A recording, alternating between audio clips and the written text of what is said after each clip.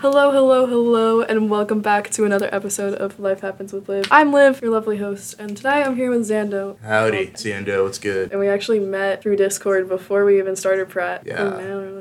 Shout out to Pratt 2025 Discord. But today, I have Xando here. They're a photography major, and they're also a sophomore. And we're going to talk about some very fun stuff. Xando has some very interesting projects I want to talk about. But first, let's start off with how you got into art and how you got into creativity and stuff. Well, when I was 4, take it all the way back. When I was 4, my mom bought me a drum set. Ooh. Yeah, it was little. It was like little it was really bad. It was a little plastic drum set. Had with the one cymbal in the middle. And before visual art was a thing for me. I wanted to be a musician really badly. But then I would realize I had to take lessons. I was like, well, I don't want to sit and learn how to play the drums. I just want to be good at it. So I kind of abandoned that. But around the time when I was still a boy, I was but a boy, aged 11.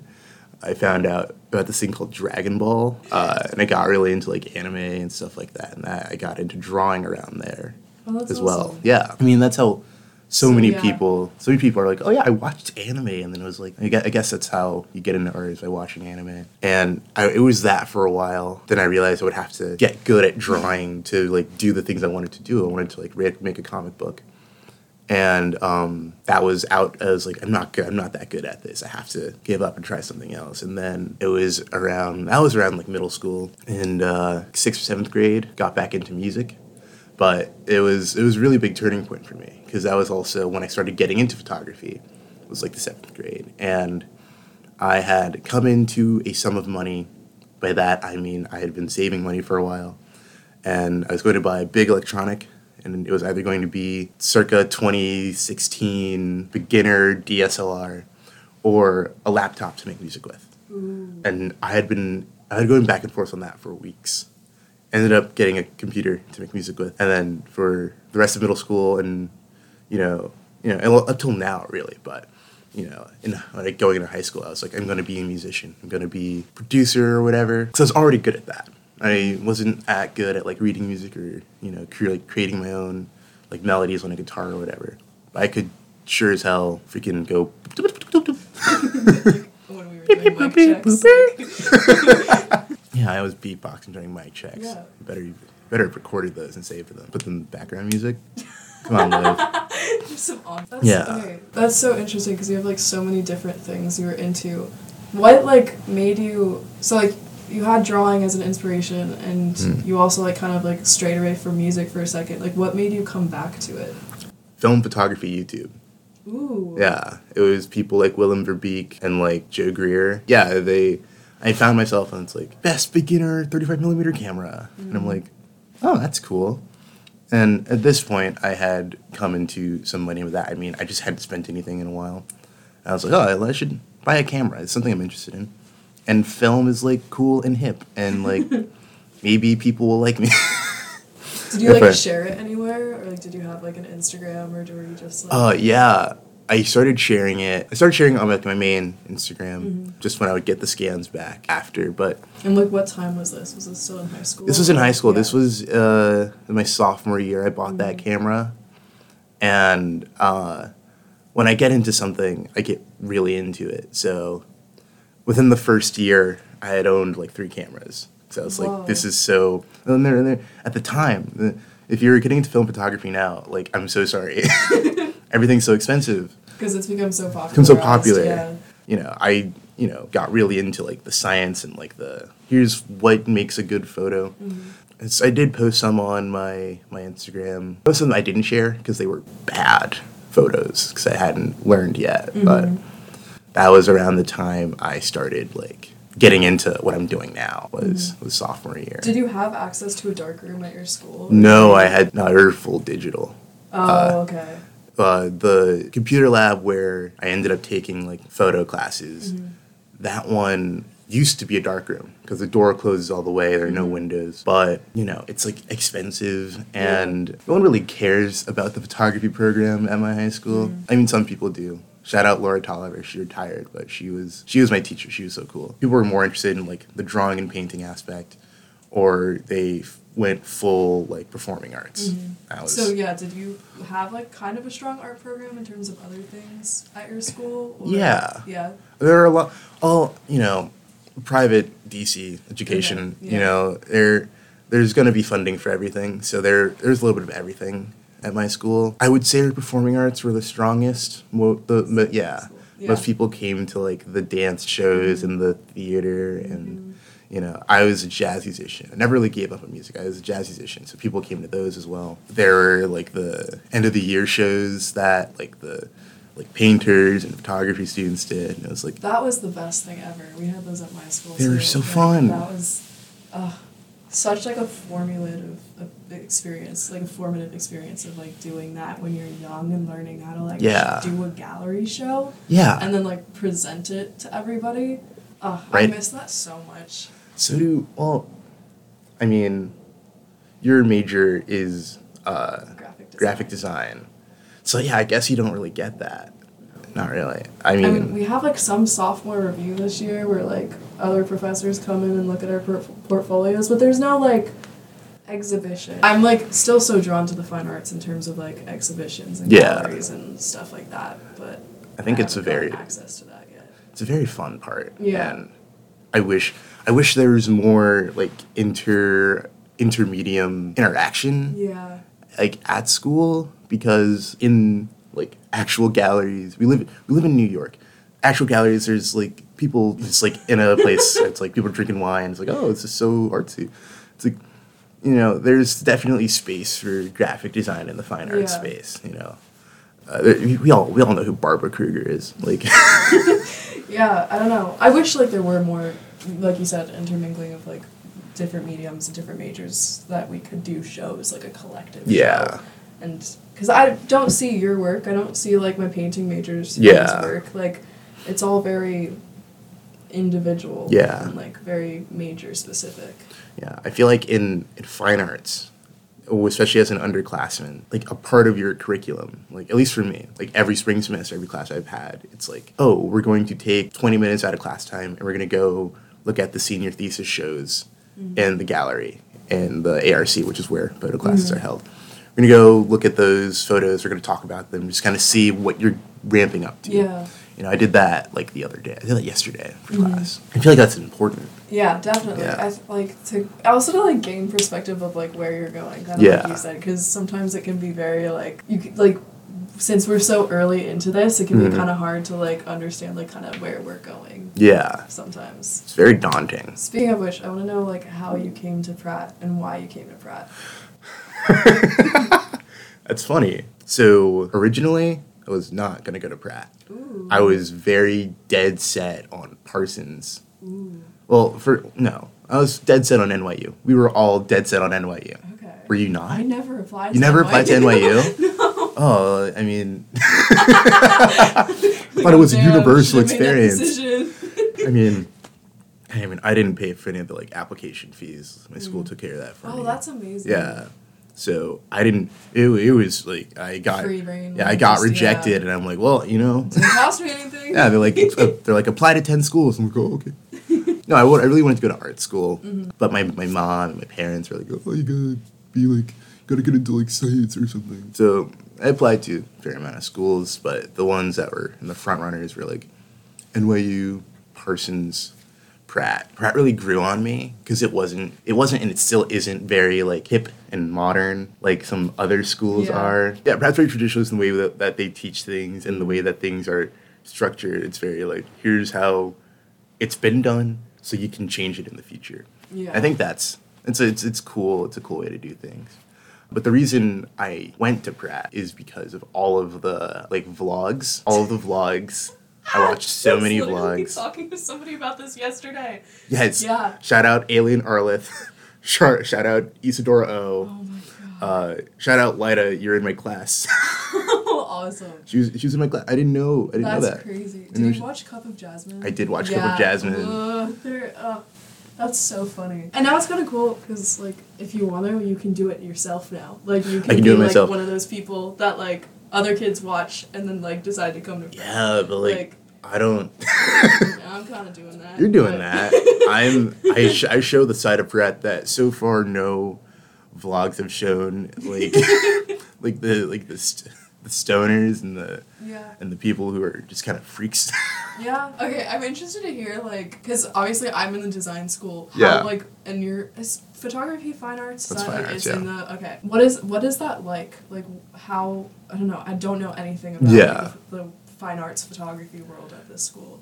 So we're pretty small. There are, if I had to, like, guess, there were like 30 of us or something like that. 30 in the photography major? I think like, so. In your year? I'm guessing. It's something small because I, like, know everyone. Not everyone, but I know a fair amount of people. Yeah. I know most of the groups that, like, you know, kind of hang out with each other that are photography majors. So, and like, our building is so small. It's like, they can't fit that many people in there. Yeah. So, like, very tight-knit. Everyone either knows everyone or is very open to meeting other photographers. And it's very, very chill. Like, there's not that much pretension, which That's good. I'm Yeah. very lucky because, like, you know, I feel like you go into other places in fine art and it's like, I'm channeling Van Gogh or whatever. And every photography major I meet, it's like, yeah, I was at a party and, like, some guy was throwing up and I was like, and they get an A for, like, their black and white photography class. I'm like, hell yeah. And the curriculum is very, very cool. There are some people there's some teachers who are not as, like, you know, nice. And there's some teachers who, like, make you do a lot. But most of them are generally pretty chill. Like, I feel like photographers in general are, like, a chill, eccentric group of people who just kind of, like, they kind of hang out. Because where a painter or a designer or a drawer has to, like, I have to think of what a dog is like and then draw it and then make it look like a dog. I'm so bad at that. Yeah. Like, so that's why I stopped drawing. Like, Oh, that's interesting. yeah, everything's there for you. So the way you make art is different. Yeah. So the way the artist is different. And I think that's, you know, I may be a little biased, but they're, like, my favorite kind of artists to hang out with. What type of artists? Like photographers. Photographers? Yeah. Why? Well, because they're so chill and, like, they're much more worried about the real, like, what's happening in real life, because that's how they make their art, as opposed to the, like, idea of something, which is how a fair amount of other people make their art, a fair amount of other artists make their art. So what's your goal with photography? If you have one. That's or, a- like, that's a big what are one. you exploring with photography? Now I'm going to sound pretentious when I talk about it, but, like, human connection. That's something I'm really interested in. It's something I've always been interested in. You know, I'm going to get real, like, fine artsy about this.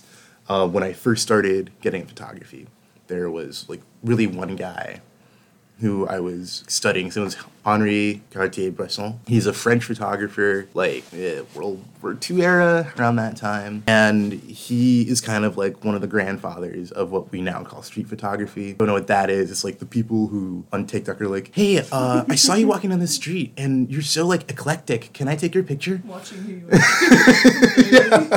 But yeah, it's kind of that, you know. And what Bresson, he did some writing about photography, and he came with this idea that I still use to this day, even when I'm not shooting on the street. It's the idea of, like, the decisive moment. So it's like, you have your camera with you, and you're watching the world happen. And then there's going to be a moment that's like, oh yeah, this is humanity. This is society. This is interaction. This is, like, the human condition. And then that's when you take the photo. And if you did it a second before or a second after, it's bullshit. It's like, that's you just took a picture. Wow. So, and you look at Bresson's work, and it's a lot of that. It's a lot of, oh, this is, like, a person being a person at their truest, you know? Mm-hmm. And what I like about the work is that a lot of the older photographers, you can't do it anymore. Like, up to like about 2001, you can't really, you know, have a camera in public and not make someone uncomfortable. Like, now you think you make people uncomfortable with the camera? Oh yeah. Why? Post 9/11, everyone's worried about surveillance, and things like that. Interesting. I think it would be because everyone has phones and is, like, constantly capturing things. Yeah, but there's a difference between someone being like, oh, like, harmless you with know, a phone to, like, and then there's someone with, actual like, rig. like some, like, like, ancient camera, like, going up in your face, going, you know, getting way up in there with a flash, maybe. You know, that's you don't see that anymore. But shout out Bruce Gilden, he's a photographer who did that. I just want to kind of capture that. And in my practice, I've been doing a lot more portraiture because it's way easier to tell a story when you get to control how that story is told. Yeah. But there's a whole other level of like difficulty in that. But just like humans and how we are, that's kind of what I want to tell. That's really cool. Yeah. Do you want to start talking about the project you're working on now? Yeah, I can do that. Doesn't have a name yet, but essentially, I'm going to get real. Yeah. Can I be real? Yeah, you're welcome to be real. That's the entire point of this. It's time to be real. You have 2 minutes. I have 2 minutes. 2 minutes to tell me the entire project. Sorry, that's all the time we got. Get out. So I've been taking a lot of stock in like how I experience emotion. Because I'm in a new relationship. Yeah. With that, I now have to take into account how my actions and my reactions affect other people. Like, in a totally different way than I have been before. I can't make decisions based on myself anymore.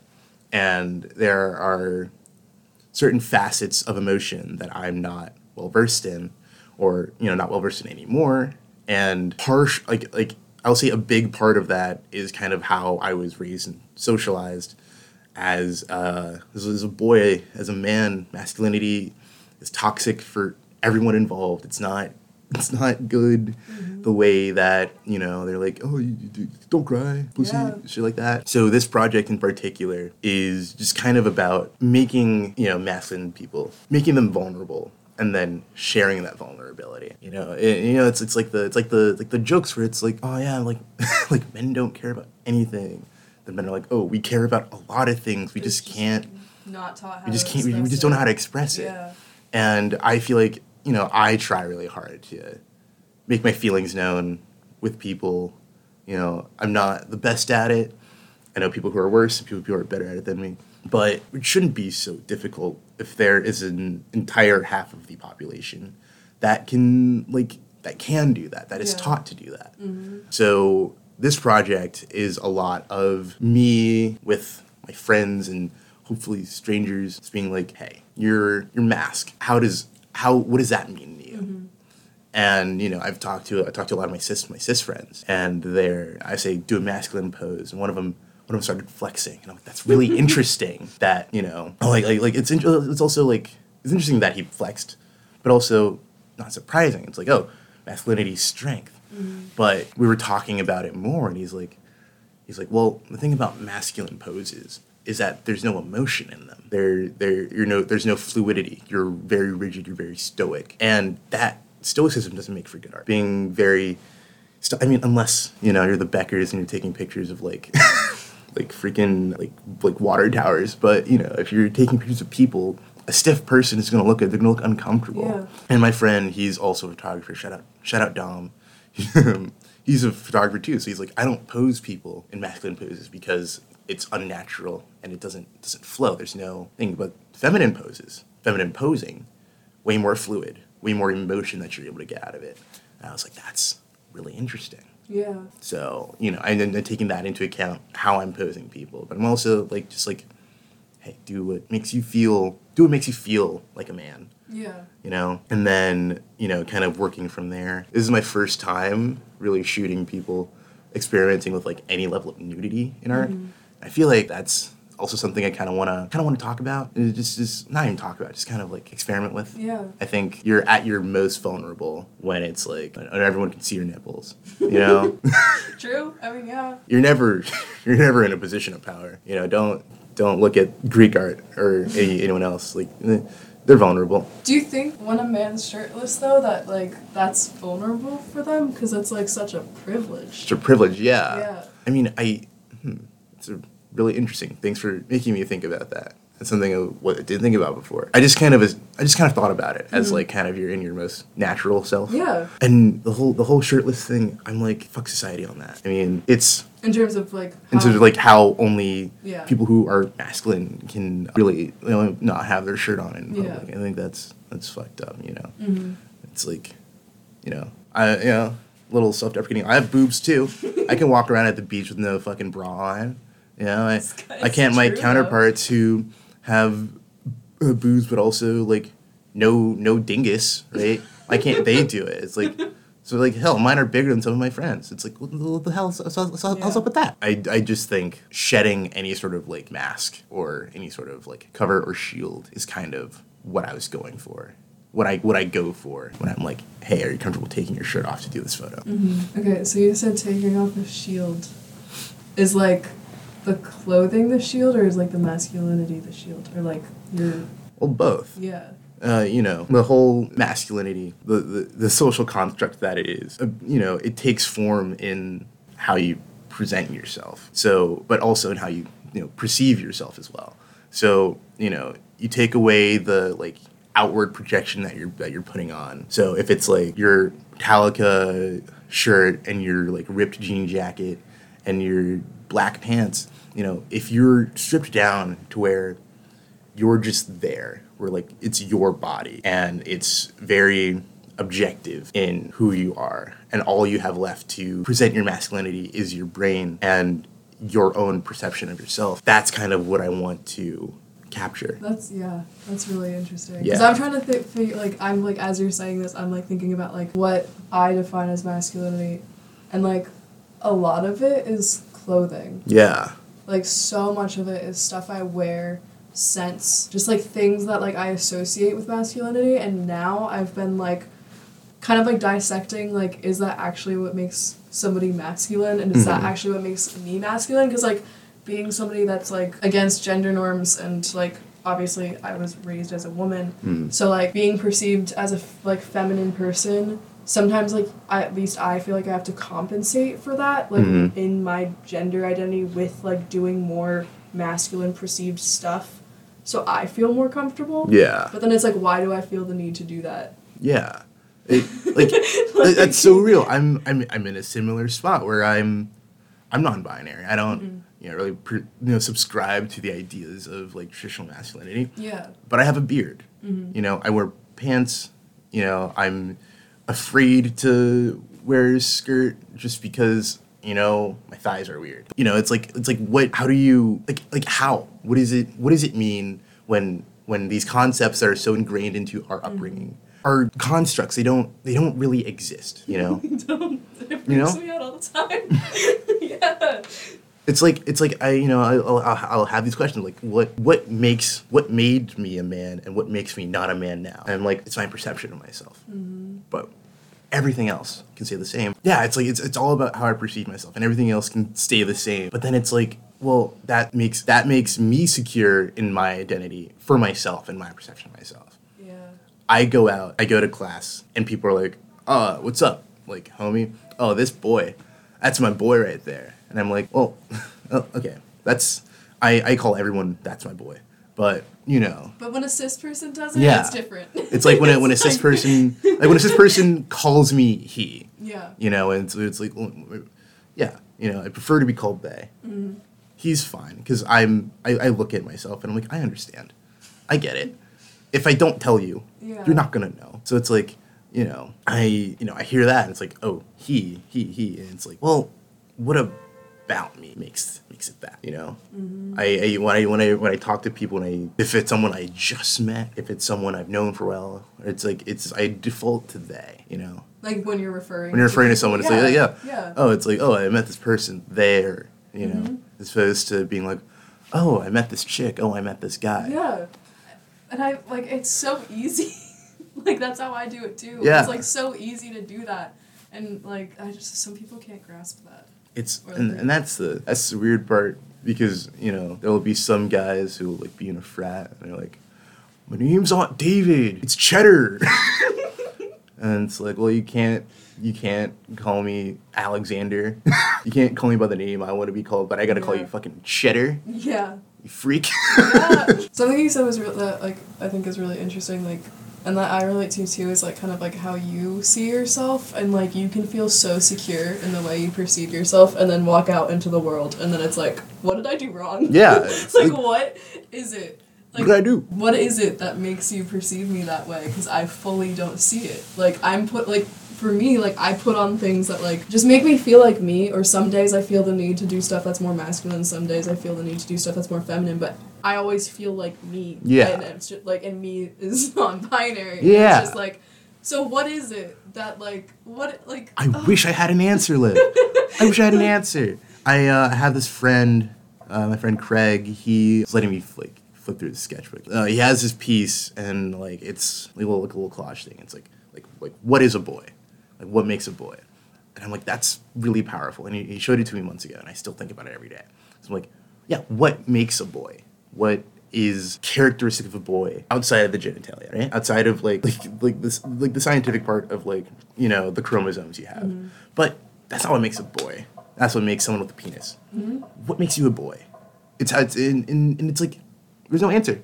It's how you're raised, but why were you raised that way? Yeah. Why were they taught to raise you that way? Mm-hmm. You know? And also, like, also that, like, builds, like, how you perceive yourself. So, yeah. like, how you decide, if you don't identify with the way you were raised, how you decide to, like, counteract that. Yeah. Because I found myself, like, swaying to, like, the other extreme, which, again, it's a spectrum, but, like, I found myself, like, being like, oh, I'm not a girl. I'm going to be as masculine as I possibly can be to, like, fight against that. And now I'm, like, kind of, like, swinging into, like, not the middle. It's not a line. It's not a line. But I'm, like, I find myself, like, being like, okay, but why did I find the need to, like, make myself so masculine? And was it because it made me feel good? Or was it because I thought I had to? Yeah. To, like, feel like I was... I don't know. It's, like, something I'm still figuring out.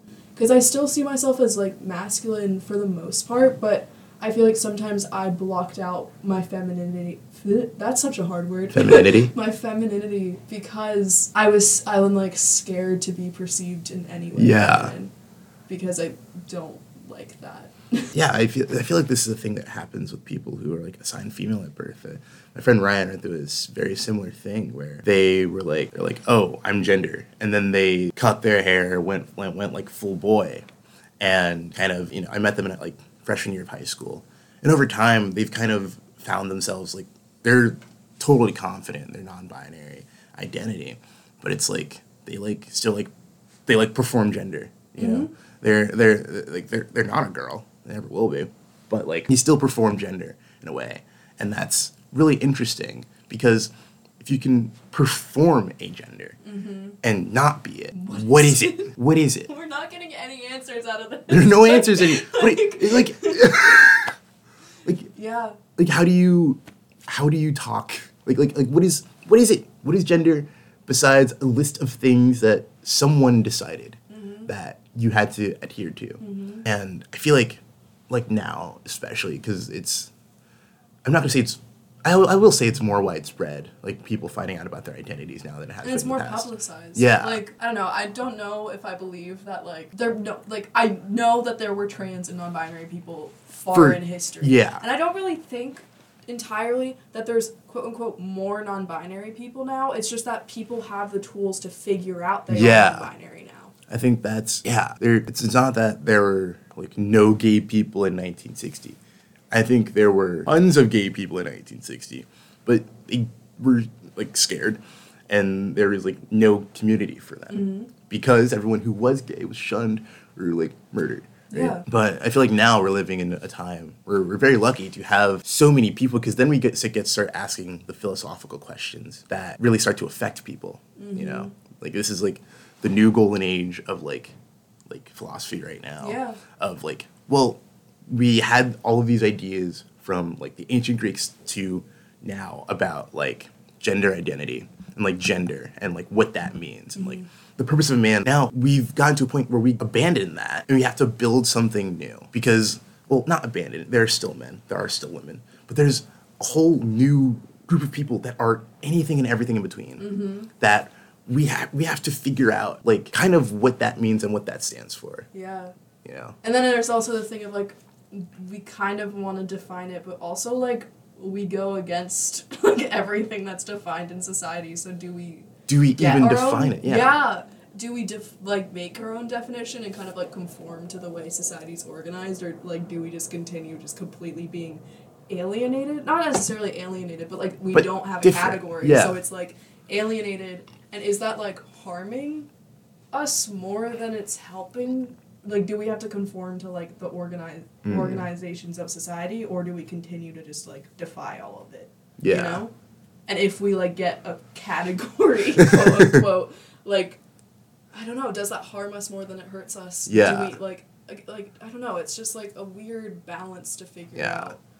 I have a question. This is meant to be lighthearted, but also I really do care about your answer. Like, what are your thoughts on, like, people, like, the people generation below us and, like, the gender sexuality, like, discourse that they're having, like, on, like, TikTok?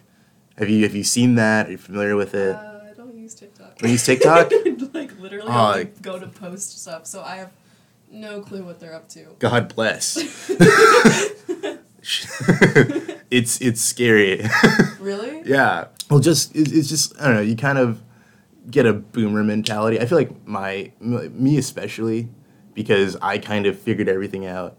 Luckily enough, I figured everything out very quickly. I was like, oh, this isn't right. This is almost right. And it was like he, him, he, they, he. That's When did that shift happen? It all happened like within a year. Like 21 to 22. So like right during the pandemic. Right during. Like, or like right after. Right after. Yeah. It was right when I was getting to college. Yeah. You know, I came out as like he, they, whatever. There's like a word for that. I don't know it. Something silly like demi boy or something. Oh really? Yeah, it's something goofy. Something that's like it's like a celebrity name. Demi boy. Yeah, it was like came out as he, they to my friends like summer before freshman year of college. Do that, right? I'm like still too much. And then this year, like this September, so it's, July 21 through like September 22. Yeah.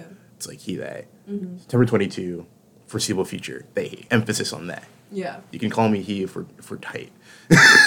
That's interesting. So, like, why do you feel more comfortable to let people you know call you he than, like, people you don't know? They're more likely to understand my experience because they, have, like, interacted with me. Mm-hmm. Also, it's just kind of a thing for me to where it's, like, where I can kind of calm myself down, like, oh, they're technically not wrong. I don't have to get upset about it. Ooh. Yeah. Yeah. So, like, let's talk about an experience that we both had the other day with this guy. You and I were talking about this project, and he comes up, and he's just doing a whole thing, and he calls me by my legal first name, and it's like, well, you met me as that name, so sure. Mm-hmm. But so did everyone else. Yeah. Everyone else met me by that name. So when he's like, oh, Dylan, oh, this guy, it's like, it means something different because when I call myself by my first name, it's like, oh, yeah, it's like a joke. Yeah. Or you're like referring to yourself in the past. Yeah, I'm referring to myself when I get called that, like when I'm at home or in the past. Yeah. Or like if one of my friends does it, like on my dorm door, we have these stickers with like things on with our names on them. Mine was like Dylan, and then it's grew from Despicable Me. I think that's fucking hilarious. So we like put it up in our living room. My roommate, Maxim, he'll go, I just saw the Dylan minions. I'm like, yeah, that's hilarious. But when you're someone I don't know, you don't get that privilege to kind of speak to me so candidly. Yeah.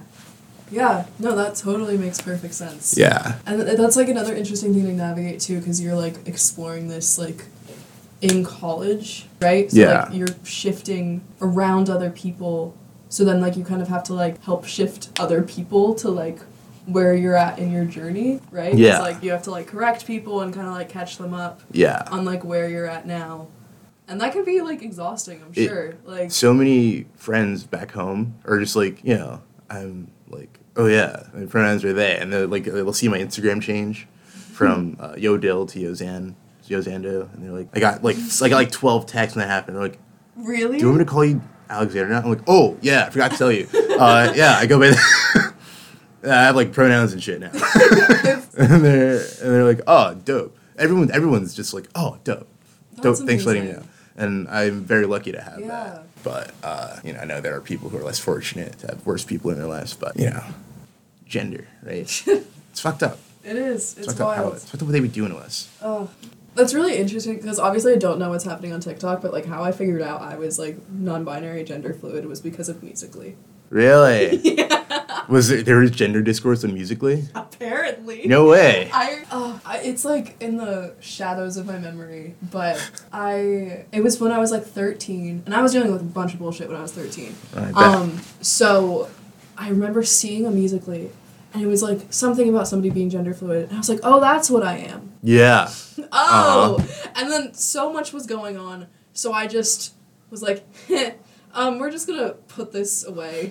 And then I like finally reopened that door in quarantine, obviously, as most of us went on some personal like journey. Yeah, so that's interesting. Like I wonder if now, and I'm sure it is so, that like now with social media and all of this discourse being so present, like more and more kids have the access to understanding it earlier and earlier. And, like, I wonder how that, like, shapes, you know? Yeah. Because, like, I wonder, like, I don't know, I feel like I see so often that, like, parents are like, oh, my kid thinks they're, like, non-binary, but they don't know. They're only 8 or 10, whatever, 14. Like, and I wonder if that's almost harder. I don't know. Like, well, here's how I kind of think of it. Is that, like, yeah, you know, your 8-year-old may be like, I'm non-binary. You should still respect that. Because the thing about gender... And it's always changing. Yeah. There are some days and there are some times, certain situations where I'm like he, him right now. Yeah. You know? And then there are other times where I'm they, them right now. So it's like, that's me as an adult kind of fully aware of how I'm feeling. Your 8-year-old as a kid may not be fully aware of how they're feeling, but you humor your kid when they're like, I want to draw dinosaurs. Humor your kid when they're like, I want to kind of explore this part of myself. You know, kind of figure it out in their own head in their own time, and you know, it's as simple as being like, I'm gonna call my kid they for like it's a little bit, and then it's like, you know, I see more discourse about like sexuality. There's so much nuance in it. Yeah. That you people are like, oh, wait till they're 18, let them figure it out, but that's also harmful. Yeah. And it's like, well, when you put an age gate. You're straight, like, from fucking kindergarten, so why can't I know I'm gay when I'm, like, 12? That's so real. That's so real. We all would, like, had that one friend in kindergarten you would hang out with of the opposite sex, and it's like, boy, your boyfriend. It's like, well, what do you mean? Yeah. Not even a boy. You don't know that yet. Yeah. Okay, is there anything else you want to talk about? I think we didn't talk about so much I wanted to talk about, so I might have to have you on again. But we didn't talk about music at all. We didn't talk about music at all. I say, if you're in New York, check out this band, Chronic. I'm not in it. I like that band, though. Chronic. Shout out Chronic. No, yeah. I don't know, be safe. You know, care about yourself, care about other people. Plug your Instagram. My Instagram. When does your project come out? My project. So I have the final critique, like, freaking in May. Yeah, so you have a while. I have a while. I'm working on it. But you can check out what I'm doing on yo_Zando on Instagram. I post so much things and bits and memes and myself and my friends, and also some photography as well. Yeah. So, yeah. Well, thank you so much for doing this. Thanks for having me. Thanks again to Zando for coming on for this episode. It was so much fun. We definitely got carried away with gender talks, but that's so important, so I'm glad we did it. But we will be back with another episode with Zando because there's so much more I wanted to talk about. But thank you guys so much for being here. Thank you guys so much for listening. I hope you enjoyed. Let me know what you think. Tell me on Instagram, tell me on any of my socials. Make sure to check out my YouTube and my small business where I sell my art. I just released tote bags. You should get a tote bag, lifthighart.etsy.com. Thank you so much for being here. I am really happy with this episode, and I'm really glad I can be more consistent with this podcast. Thanks for being here. I love y'all. Have a great day. Bye!